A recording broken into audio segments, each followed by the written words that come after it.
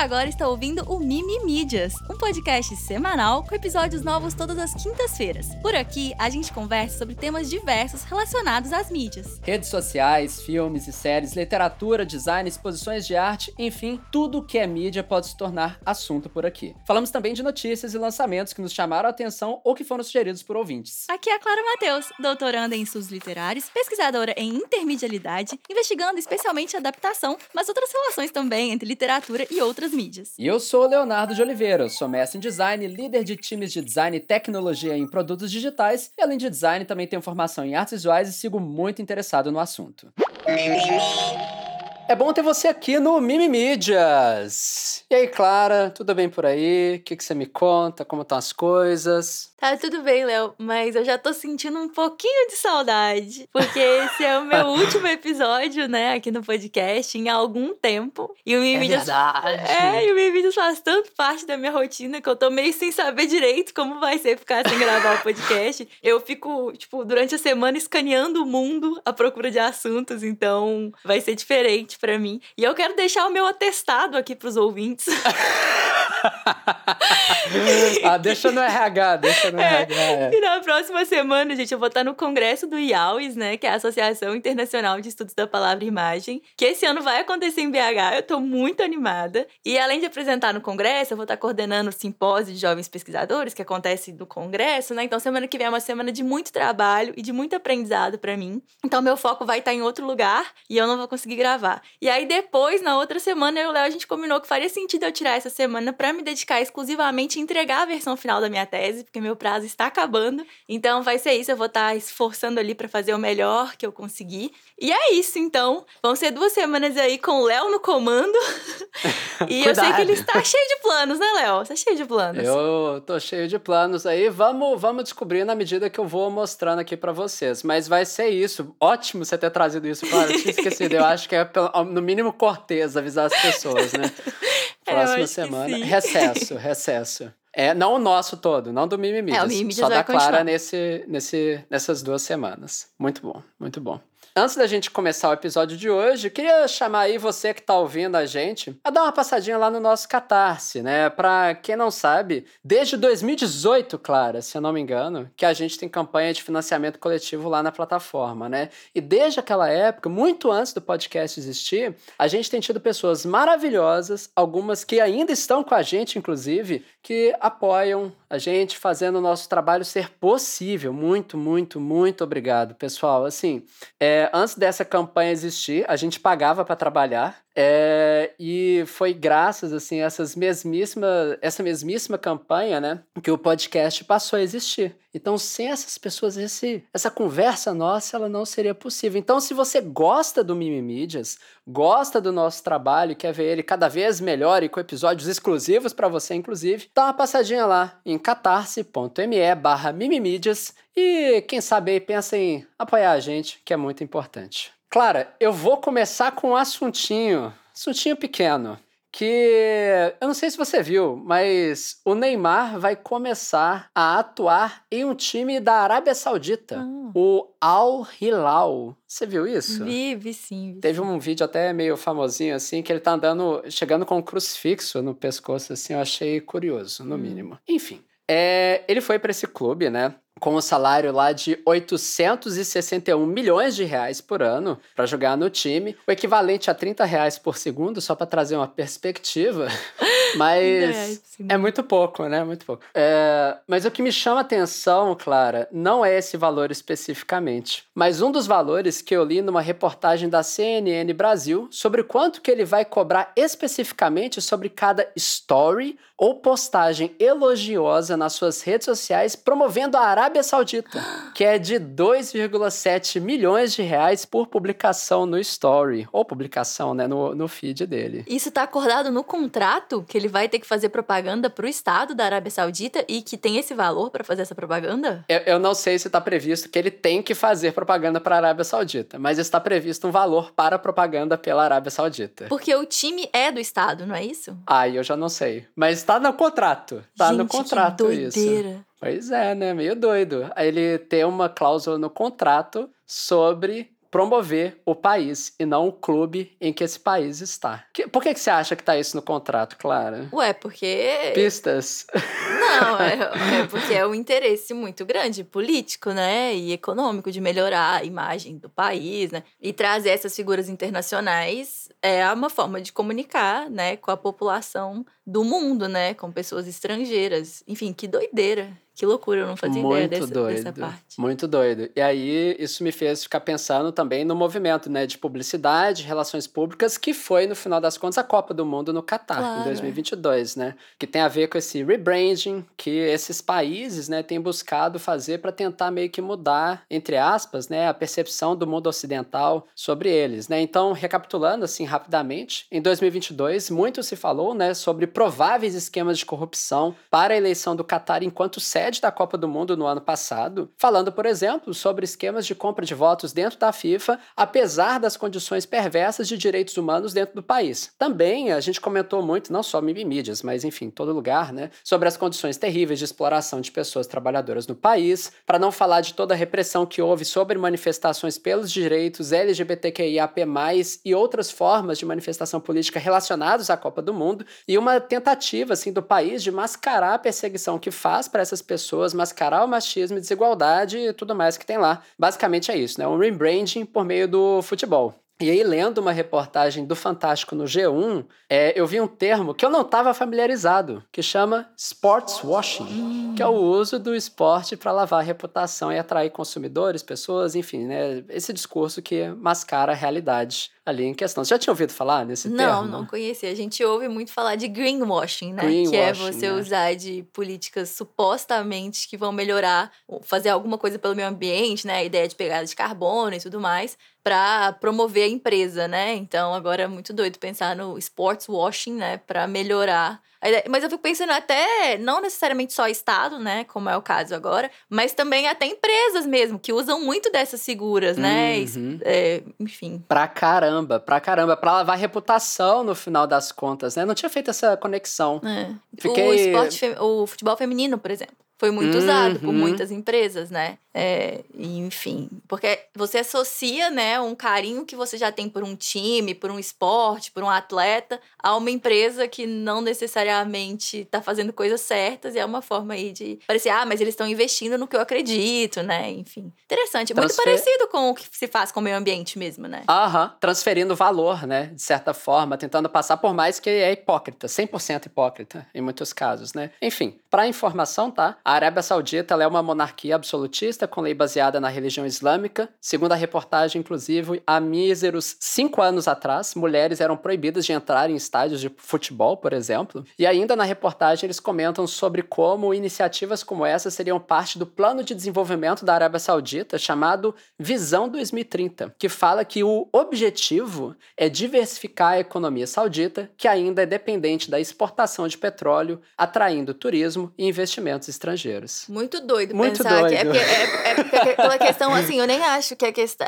É uma questão dos valores, né, que estão atrelados a essa questão, né, do lugar da mulher nessa sociedade, uma questão dos direitos das pessoas LGBTQIAP+, e tudo isso, né? E aí a gente fica pensando na figura que topa emprestar sua reputação para fazer propaganda desse Estado, né? Fala alguma coisa aí. Essa ida do Neymar lá, talvez não é sobre o Neymar, não é sobre futebol, é sobre outra coisa aí. Eu achei que fazia sentido trazer essa reflexão pra cá. É tudo sobre imagem, mídia, comunicação, enfim, questões. Léo, um tempo atrás, eu esbarrei no assunto no TikTok. Eu pensei em trazer pra cá, mas eu pensei, gente, isso é muito complicado. E não trouxe. Mas aí que ontem, o assunto... Ontem não, né? Quando vocês forem ouvir, essa semana, tava no Fantástico. Então, eu acho que tá um bom momento pra conversar sobre o assunto, porque pelo menos parte aí dos nossos ouvintes, uma parte maior, já vai estar familiarizada. Então, eu acho que vai tornar mais possível falar sobre isso. Você já ouviu falar na comunidade múltipla? Comunidade múltipla? Não faço ideia, Clara. Então, Léo, o nome comunidade múltipla se refere a uma subcultura da internet que está muito relacionada ao TDI, que é o transtorno dissociativo de identidade. Você já ouviu falar em TDI? Já. Já? Mas sem muito detalhe, muito estereotipado, talvez. Mais associado, assim, nessa ideia antiga de múltipla personalidade, uma coisa Isso, nesse sentido. E muito cinematográfico, inclusive. É esse tipo de contato que eu tenho. Tá, perfeito. E qual filme, qual série, o que é que você pensa? Tem aquele, né? Eu acho que eu acabei esbarrando um pouco com esse assunto no Twitter. Então, o primeiro que me veio à cabeça é o Fragmentado, né? Perfeito. Do Shyamalan. Shyamalan.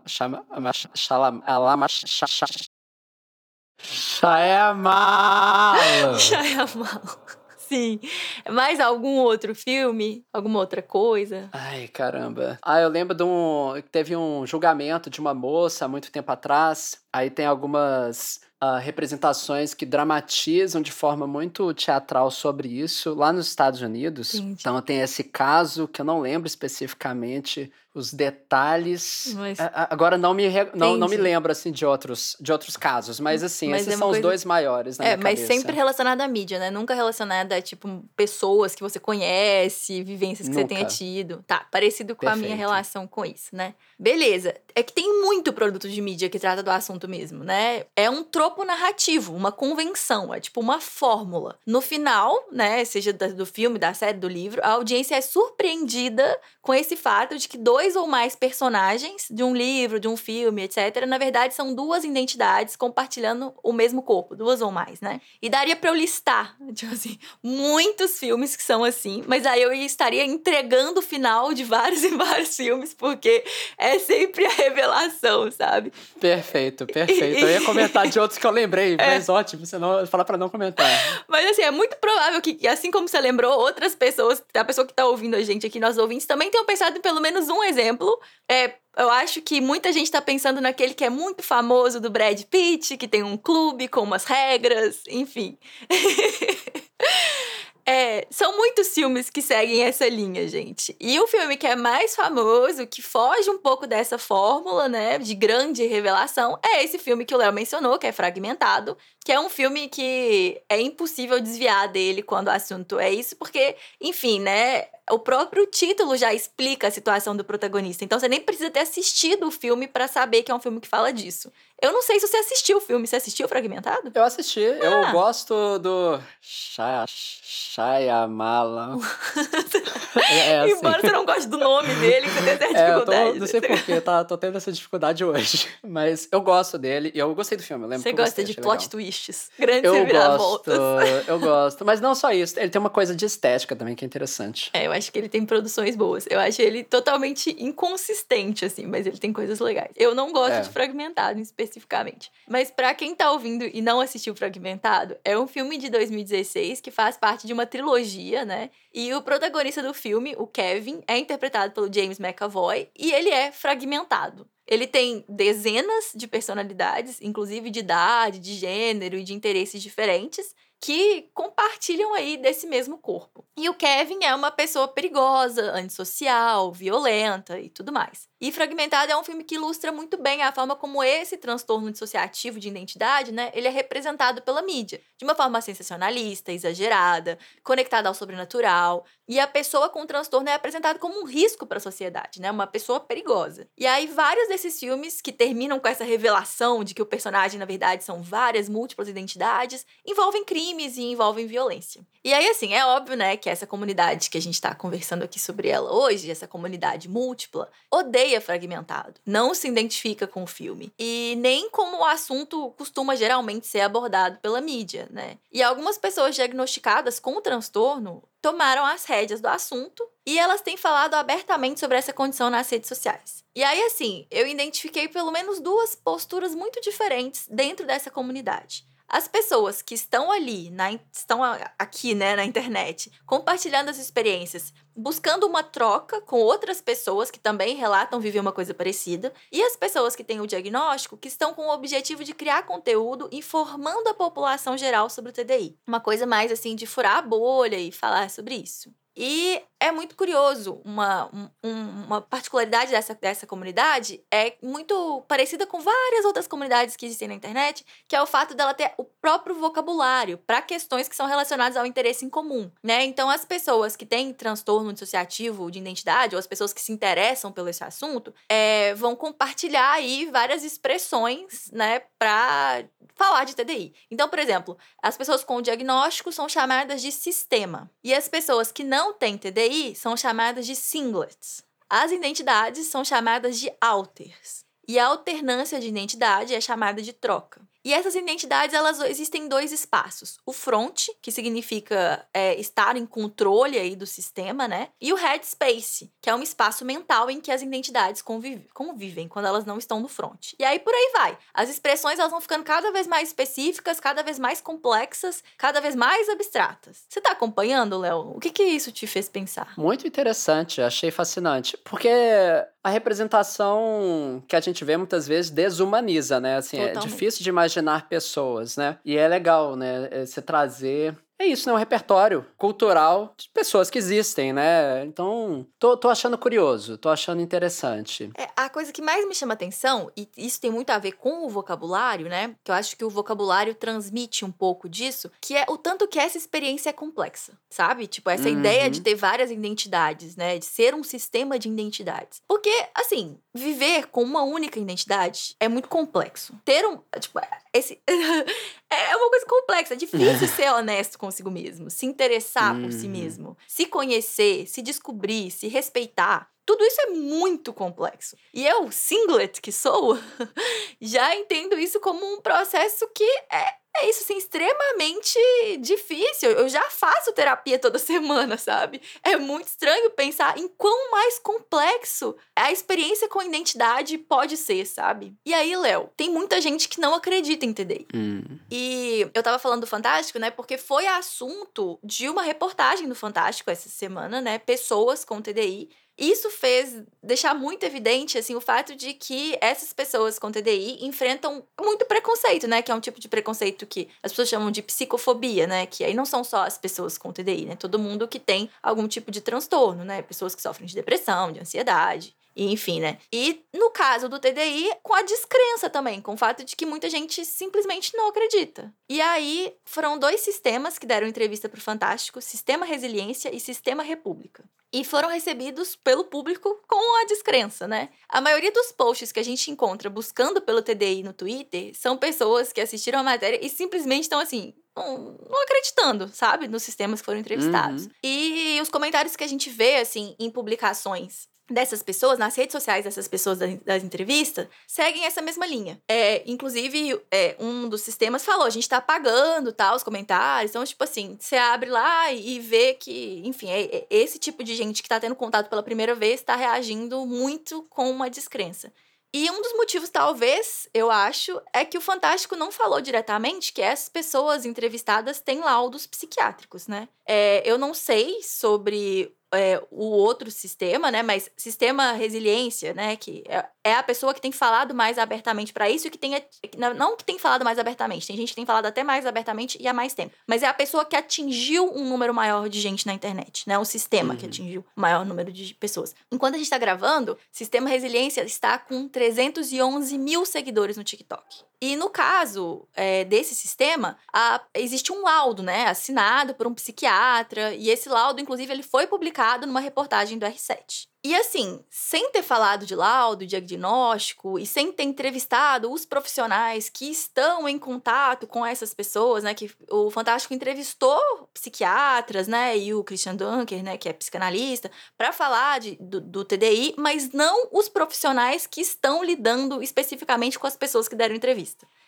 Então, assim, eu sinto que deu pra entender por que as pessoas automaticamente associaram, né, essas entrevistas com uma ideia de autodiagnóstico. Especialmente porque os transtornos, né, eles estão sendo transformados em trends no TikTok. Tipo, é um nicho de conteúdo. Você já esbarrou nisso, assim? De pessoas falando de TDAH? Sim, super. O tempo todo. E, inclusive, instruções para autodiagnóstico, assim. Exato. E aí, das mais diversas coisas. E é um problema. Por exemplo, outra coisa que as pessoas fazem exaustivamente conteúdo é, tipo, a ideia de mãe narcisista, sabe? Tipo, o que é uma mãe narcisista? Ser criada uma mãe narcisista. Tipo, é uma ideia que foi tão explorada que ela é quase que uma piada, né? Tipo, as pessoas não... É a mesma coisa que... É isso. É importante as pessoas entenderem aquela ideia que a gente até tava conversando sobre os pais da Larissa Manoela, né? Essa ideia de você tirar os pais desse pedestal e, tipo, começar a questionar que talvez não seja legal a forma como você foi criado e a sua relação com seus pais, né? Especialmente porque é isso, né? Não é um edital. Qualquer pessoa pode ser pai e mãe. Tipo assim, não tem nenhum... Não é um edital. Não é um Ok. concurso, sabe? Você não tem que ter, tipo, nenhuma prova de nada. Então, qualquer pessoa que gera mamãe. Enfim, né? Então, é importante essa ideia. Mas é isso, ela foi... Deixando claro que nem achamos que deve ter edital, tá, gente? Assim, eu acho que é importante comentar, mas... Claro, não deveria ter edital. Sei lá, às vezes ficou ambíguo, né? Mas é porque pensa, né? Por que a gente acharia que simplesmente a pessoa ali, ela vai ser a pessoa com mais responsabilidade e mais preparada pra educar e criar uma pessoa? Não é um processo que requer nenhum tipo de habilidade específica social, né? Mas a ideia é que foi tão explorado, virou quase uma piada, né? Tipo, é uma coisa que as pessoas nem levam muito a sério mais, essa ideia, minha mãe é narcisista. Tipo assim, parece que a mãe da internet inteira é narcisista, né? Enfim, do TikTok inteiro, né? Mas uma coisa interessante é que a comunidade múltipla no Brasil, ela é bem maior do que eu acho que você esperaria, Léo. São muitos perfis no Twitter, no Instagram e no TikTok de sistemas brasileiros. E tem até um canal no YouTube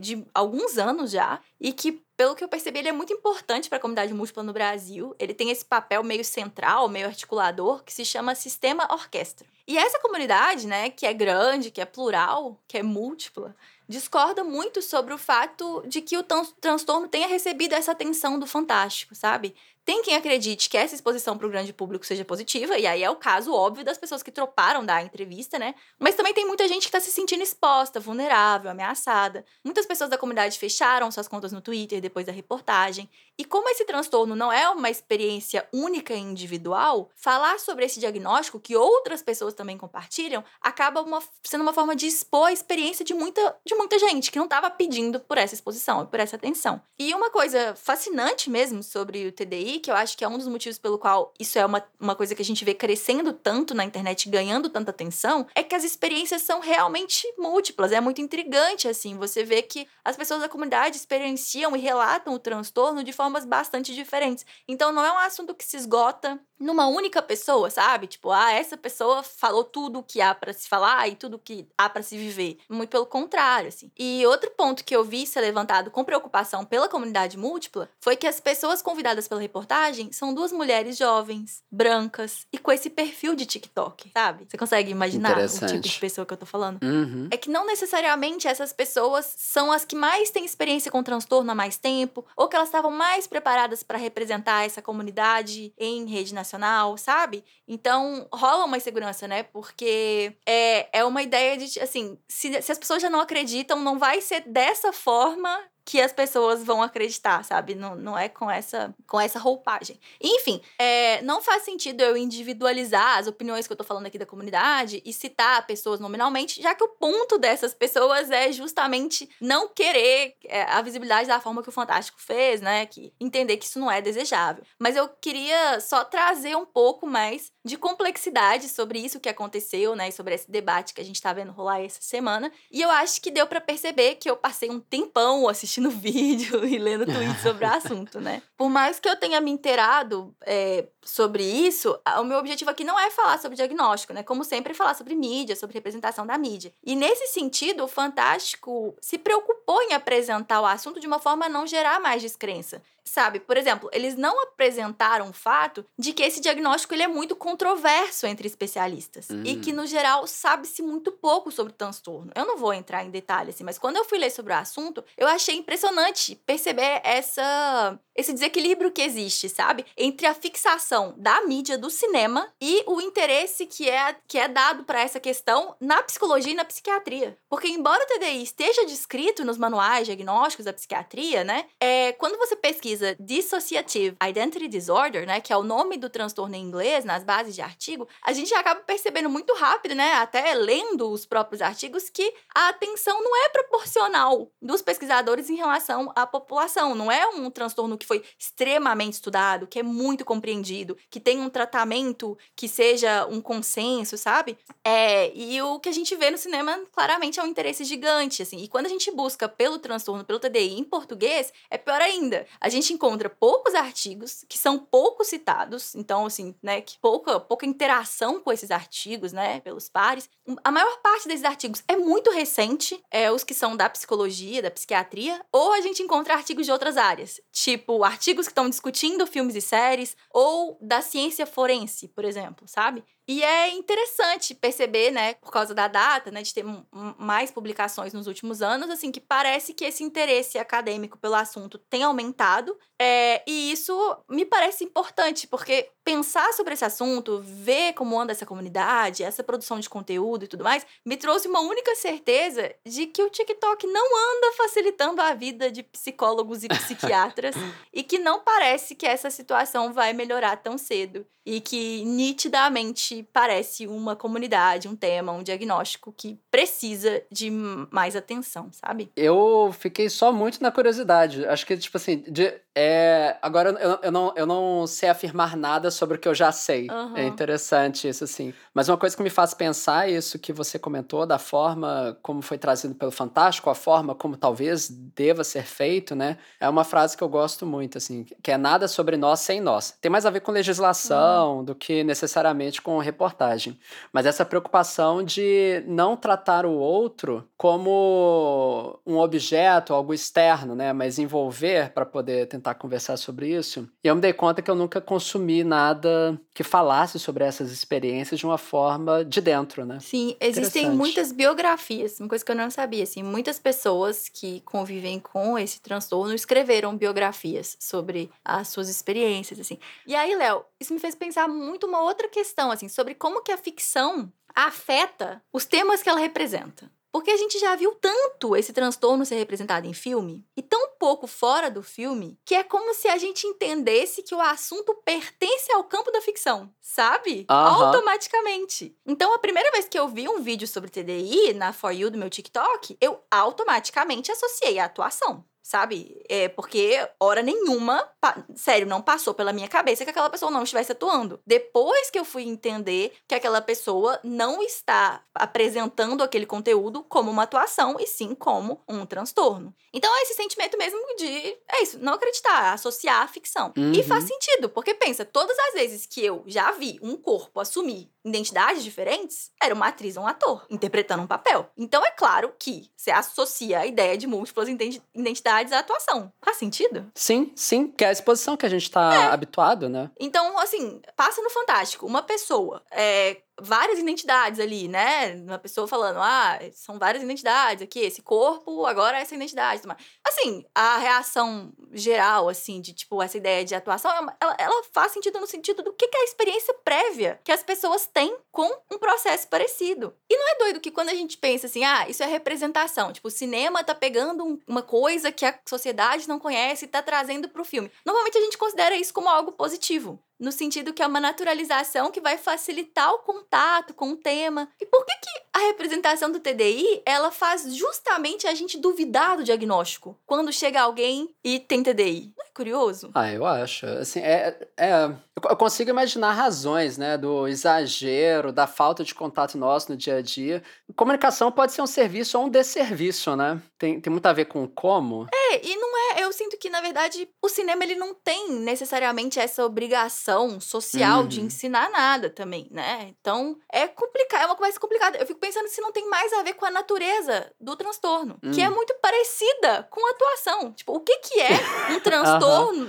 O que é atuação? Se não esse performar uma outra, né, identidade, uma outra pessoa, né? Então, assim, o quanto que atuação e TDI não são coisas que, pra quem tá de fora, são processos que parecem semelhantes. Então, que é um assunto especificamente de se associar ao cinema que gera uma situação ali, sabe? Enfim. E eu fiquei pensando que não tem tanto a ver com você tava falando a ideia de serviço, porque, claro, né, quando a gente tá pensando, você pega um transtorno, aí você vai estigmatizar, você vai associar a criminalidade, a violência e tudo mais, né, você vai fazer uma representação extremamente negativa, aí sim eu acho que é o tipo de situação onde cabe se falar de uma responsabilidade, né?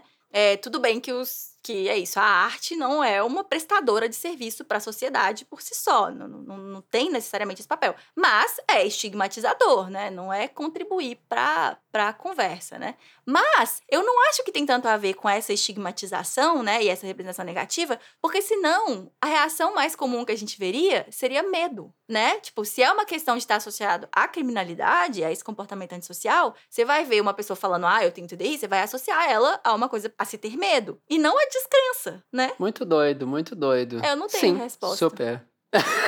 Mas você tem alguma teoria?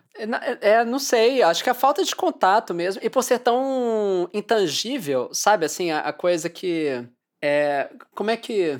Não tem nada imediatamente perceptível nesta condição, né? É como, por exemplo, pessoas que duvidam de depressão.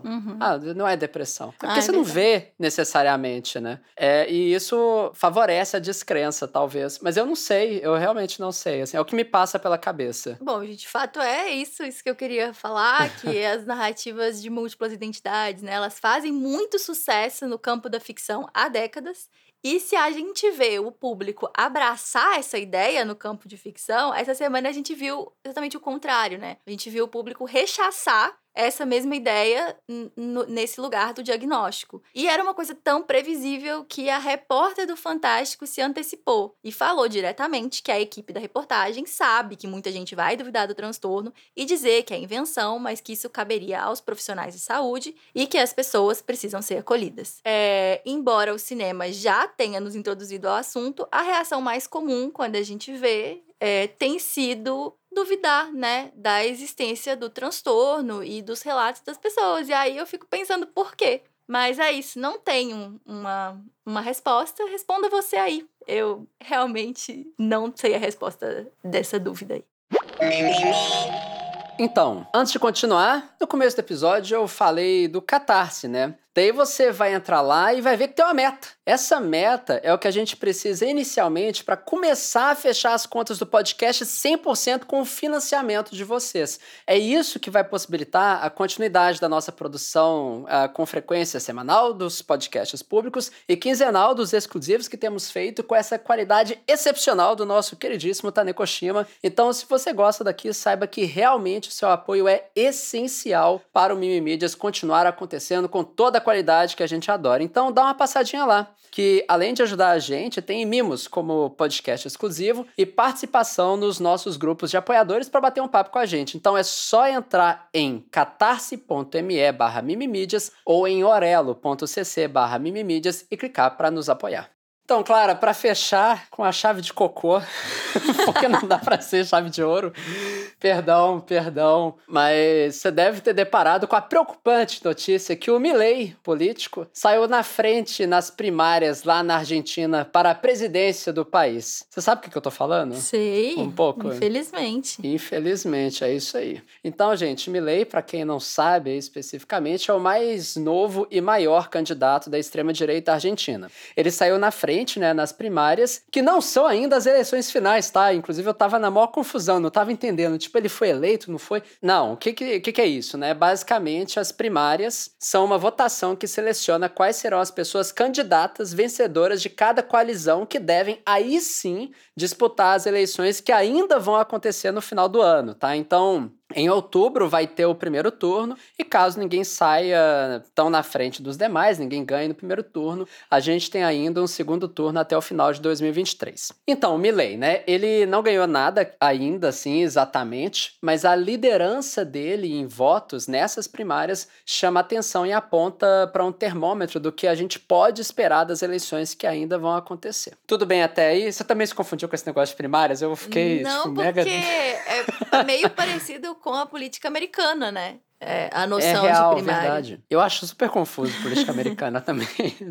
Me confundo todo. Enfim, mas por que eu tô decidindo trazer ele aqui hoje, Clara? Por conta da estética disso tudo, inevitável. Eu queria conversar um pouco sobre essas mesmas estratégias de comunicação que a direita extrema e fascista tem adotado ao redor do mundo para avançar os seus candidatos, sabe? Assim, eu nunca tinha ouvido falar do Milei. Eu tive que dar uma pesquisadinha em materiais feitos pela CNN, pelo Meteoro Brasil, pelo Ian Neves e outras pessoas mais, para entender um pouco mais de quem que é especificamente o Milei, que ele é uma caricatura, né? Primeiro, ele é a cara do Austin Powers, de fato, com aquele cabelão capacete anos 70, com costeletas enormes, e falando absurdos. O cara é memorável. Você bate o olho nele, uma vez, você não esquece nunca mais dele e do cabelo dele. Segundo, ele foi constantemente convidado para programas de TV sensacionalistas devido ao posicionamento absurdo dele de novo. Coisa tipo o Bolsonaro sendo chamado pelo Super Pop ou CQC. Coisa de programa de entretenimento que alavanca a visibilidade de uma pessoa pelo seu potencial de ridículo. A pessoa é pauta, Clara. E pauta pelo ridículo, pelo viralizável. Aí tem uma frase que o Álvaro lá do Meteoro falou em um vídeo que eles fizeram sobre o Milei, que é meio verdade, assim, que é sobre... Uma coisa que não dá pra negar, né, cara, é que a direita maluca, ela é entretenimento. Foi o que ele colocou. E ela é tornada entretenimento. Ela é tornada entretenimento. E o mais importante é intencional isso que eles fazem, né? Porque só pode ser intencional essa postura e imagem do Milei, porque tem mostrado que traz resultados. Você tem alguma... O que você acha dessa estética, cara? Claro, o que você acha do Milei, assim, dessa figura? Então, eu não sou especialista em política internacional, mas a sensação que eu tive com tudo, vendo isso acontecer, é que me parece que a Argentina tá atrasada. Tipo assim... Sacanagem. Não, porque a gente viu isso acontecer nos Estados Unidos. Depois a gente viu com o delay que a gente costuma ver aqui na nossa sociedade acontecer no Brasil. E aí, só agora, depois de dar tanta merda lá e tanta merda aqui, vocês estão querendo o do de vocês também? Tipo assim, a gente já viu isso acontecer, a gente já sabe qual que é a história, pelo amor de Deus. Sabe? É meio estranha a sensação que eu tenho. Possivelmente é uma visão equivocada, porque política internacional é muito complexo. Mas assim, a impressão de leiga é essa, tipo, Argentina, sabe? Não dá pra aprender com o insucesso dos coleguinhas, tipo assim, sabe? Olha o que o Brasil fez, a gente virou pária, deu tudo errado, a gente destruiu a nossa economia. Presta atenção, o que vocês estão fazendo? Pária, inclusive, que traz reverberação econômica, justamente, social.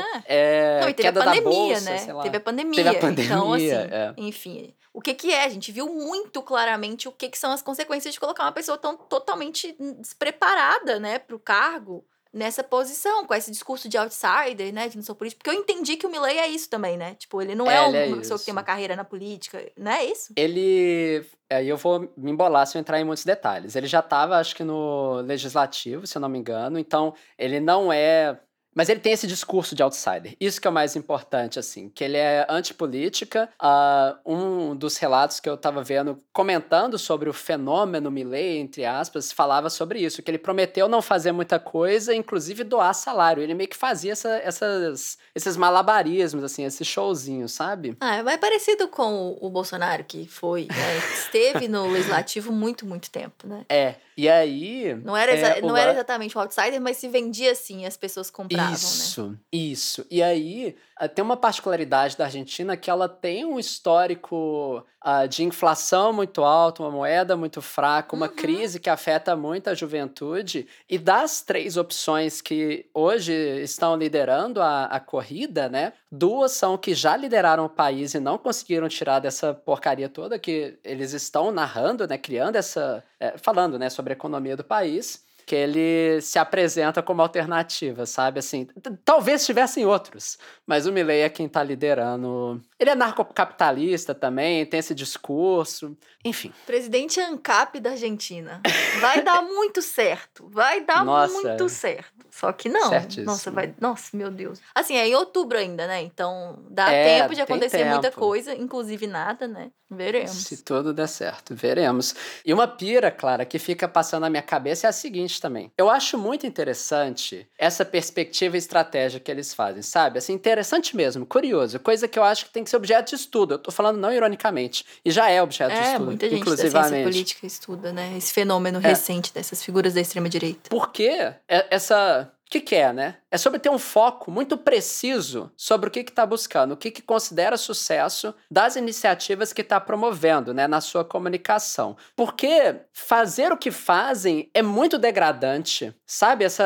Tem que ter muita convicção sobre o resultado final buscado para ter essa cara de pau e manter essa estética de posição de ridículo. Porque o que eles querem com o sucesso final é a eleição, né? Só que isso não é o mesmo, e isso que dá um nó na minha cabeça, não é o mesmo de ser entendido como uma pessoa boa. Sucesso na eleição não é o mesmo que ter um mínimo de postura e respeito. Sucesso na eleição não é o mesmo que ser sensível. Sucesso na eleição não tem necessariamente a ver com transparecer competência enquanto pessoa que age sobre a política e a economia. Por mais que a gente gostaria de acreditar que sucesso na eleição tivesse a ver com essas coisas todas. Sucesso na eleição passa por outros pontos, que tem a ver com repercussão, talvez, com se fazer conhecer não importa o custo. E no caso, a gente vê repetidamente essa estratégia de repercussão a todo custo dar frutos na esfera política, como é o caso do Milei nesse primeiro momento, vamos ver ainda. Foi o caso do Bolsonaro, mas que a gente viu também, me ocorreu aqui, Clara, no Tiririca. Eu não sei por que me fez essa ponte. Quando se elegeu pela primeira vez também,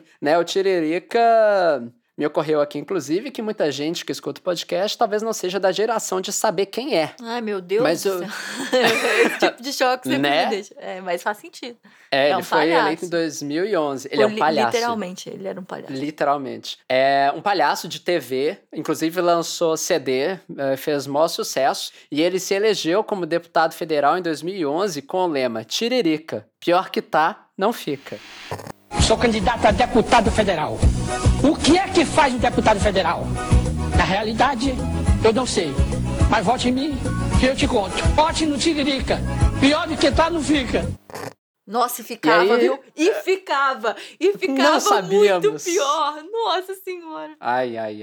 E aí, nisso, com o coeficiente eleitoral, né, várias discussões, ele levou uma cambada de gente do PL junto com ele, partido... Assim, eu não sei se na época era o PL, mas hoje ele tá no PL, né, o Partido Liberal. Enfim... Acho muito interessante essa clareza de objetivo, sabe? Em que entendem que para alcançar o fim que eles querem, ou seja, para alcançar a popularidade que traz o sucesso político a uma eleição, para alcançar esse fim não precisa de ser reconhecido como bom, só tem que ser reconhecido. Então optam por essa visibilidade degradante de chacota, que são centro de piada, mas que é muito efetivo em trazer essa notoriedade de pessoas absurdamente desprezíveis, aí eu tô falando mais do Milei, do Bolsonaro, do Trump, dessas pessoas todas, que tem como resultado a eleição de políticos que impulsionam pautas que são catastróficas para o país. Então é muito dessa intencionalidade, clareza e objetivo.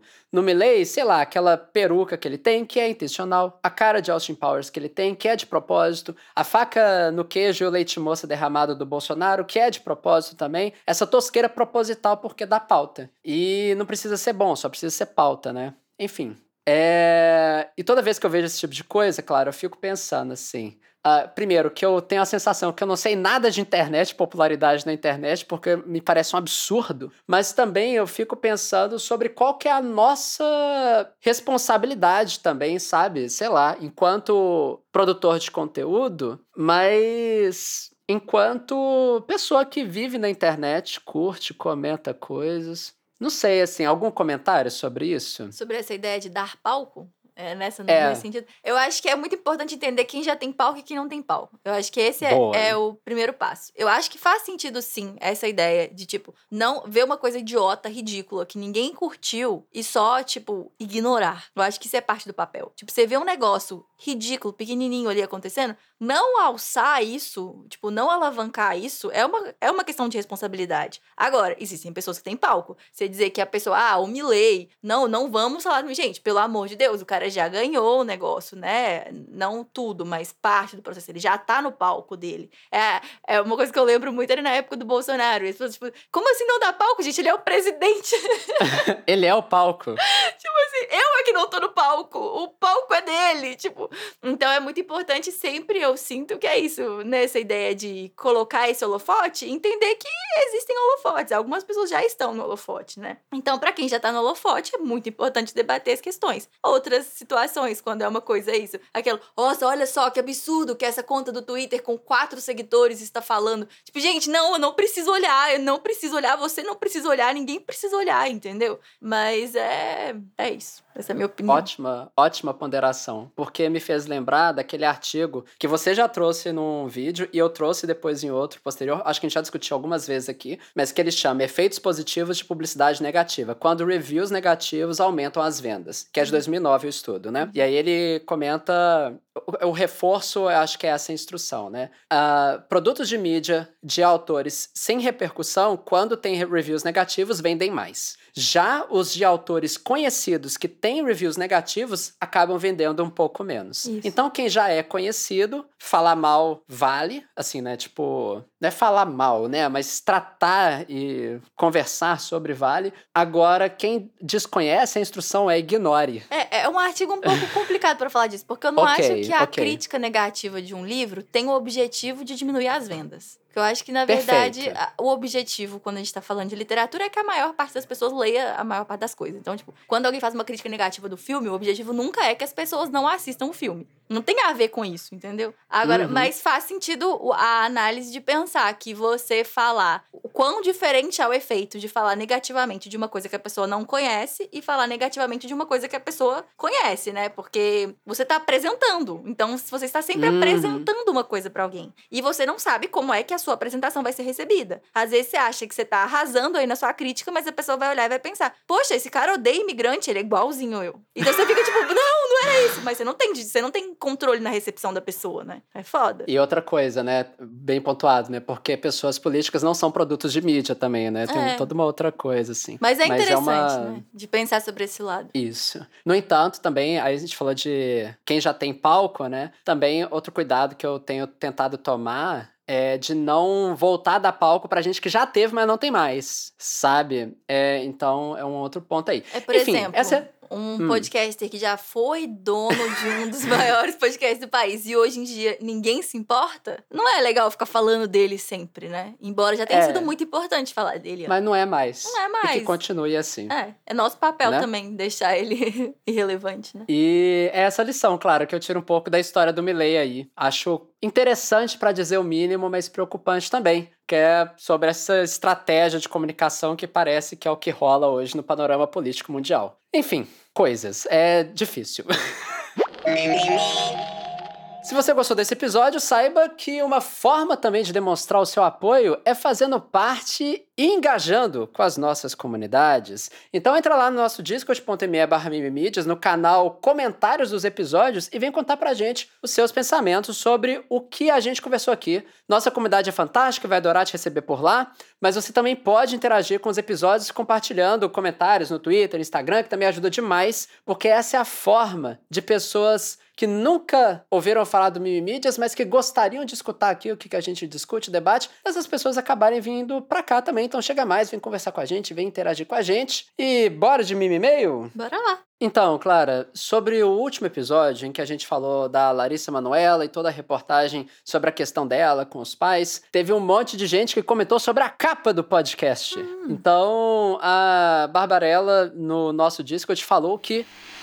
Gente, precisei vir comentar que a experiência com as capas dos episódios melhorou 1000% com a explicação que o Léo deu. A cara da Lari Manu no de hoje me impressionou.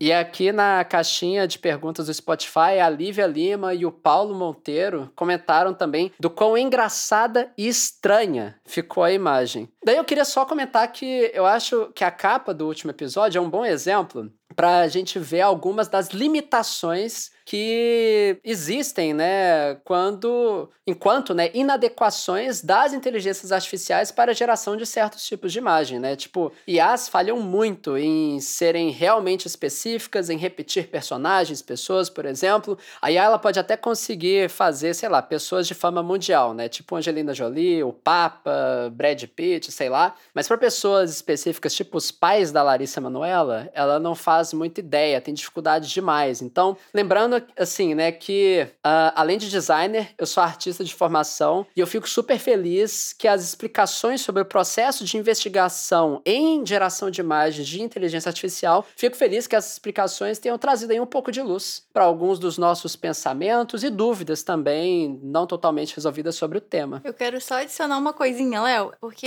quando a gente conversou sobre as capas, eu recebi mensagem de gente, tipo assim, Clara, vocês falam disso, eu fico boiando olhando no navegador que eu uso não tem capa, eu não Nossa, sei boa. onde eu consigo ver capa. Então, a dica pra todo mundo que tá interessado em ver que capas são essas é olhar no site do podcast, né? Que é mimimedias.podbean.com.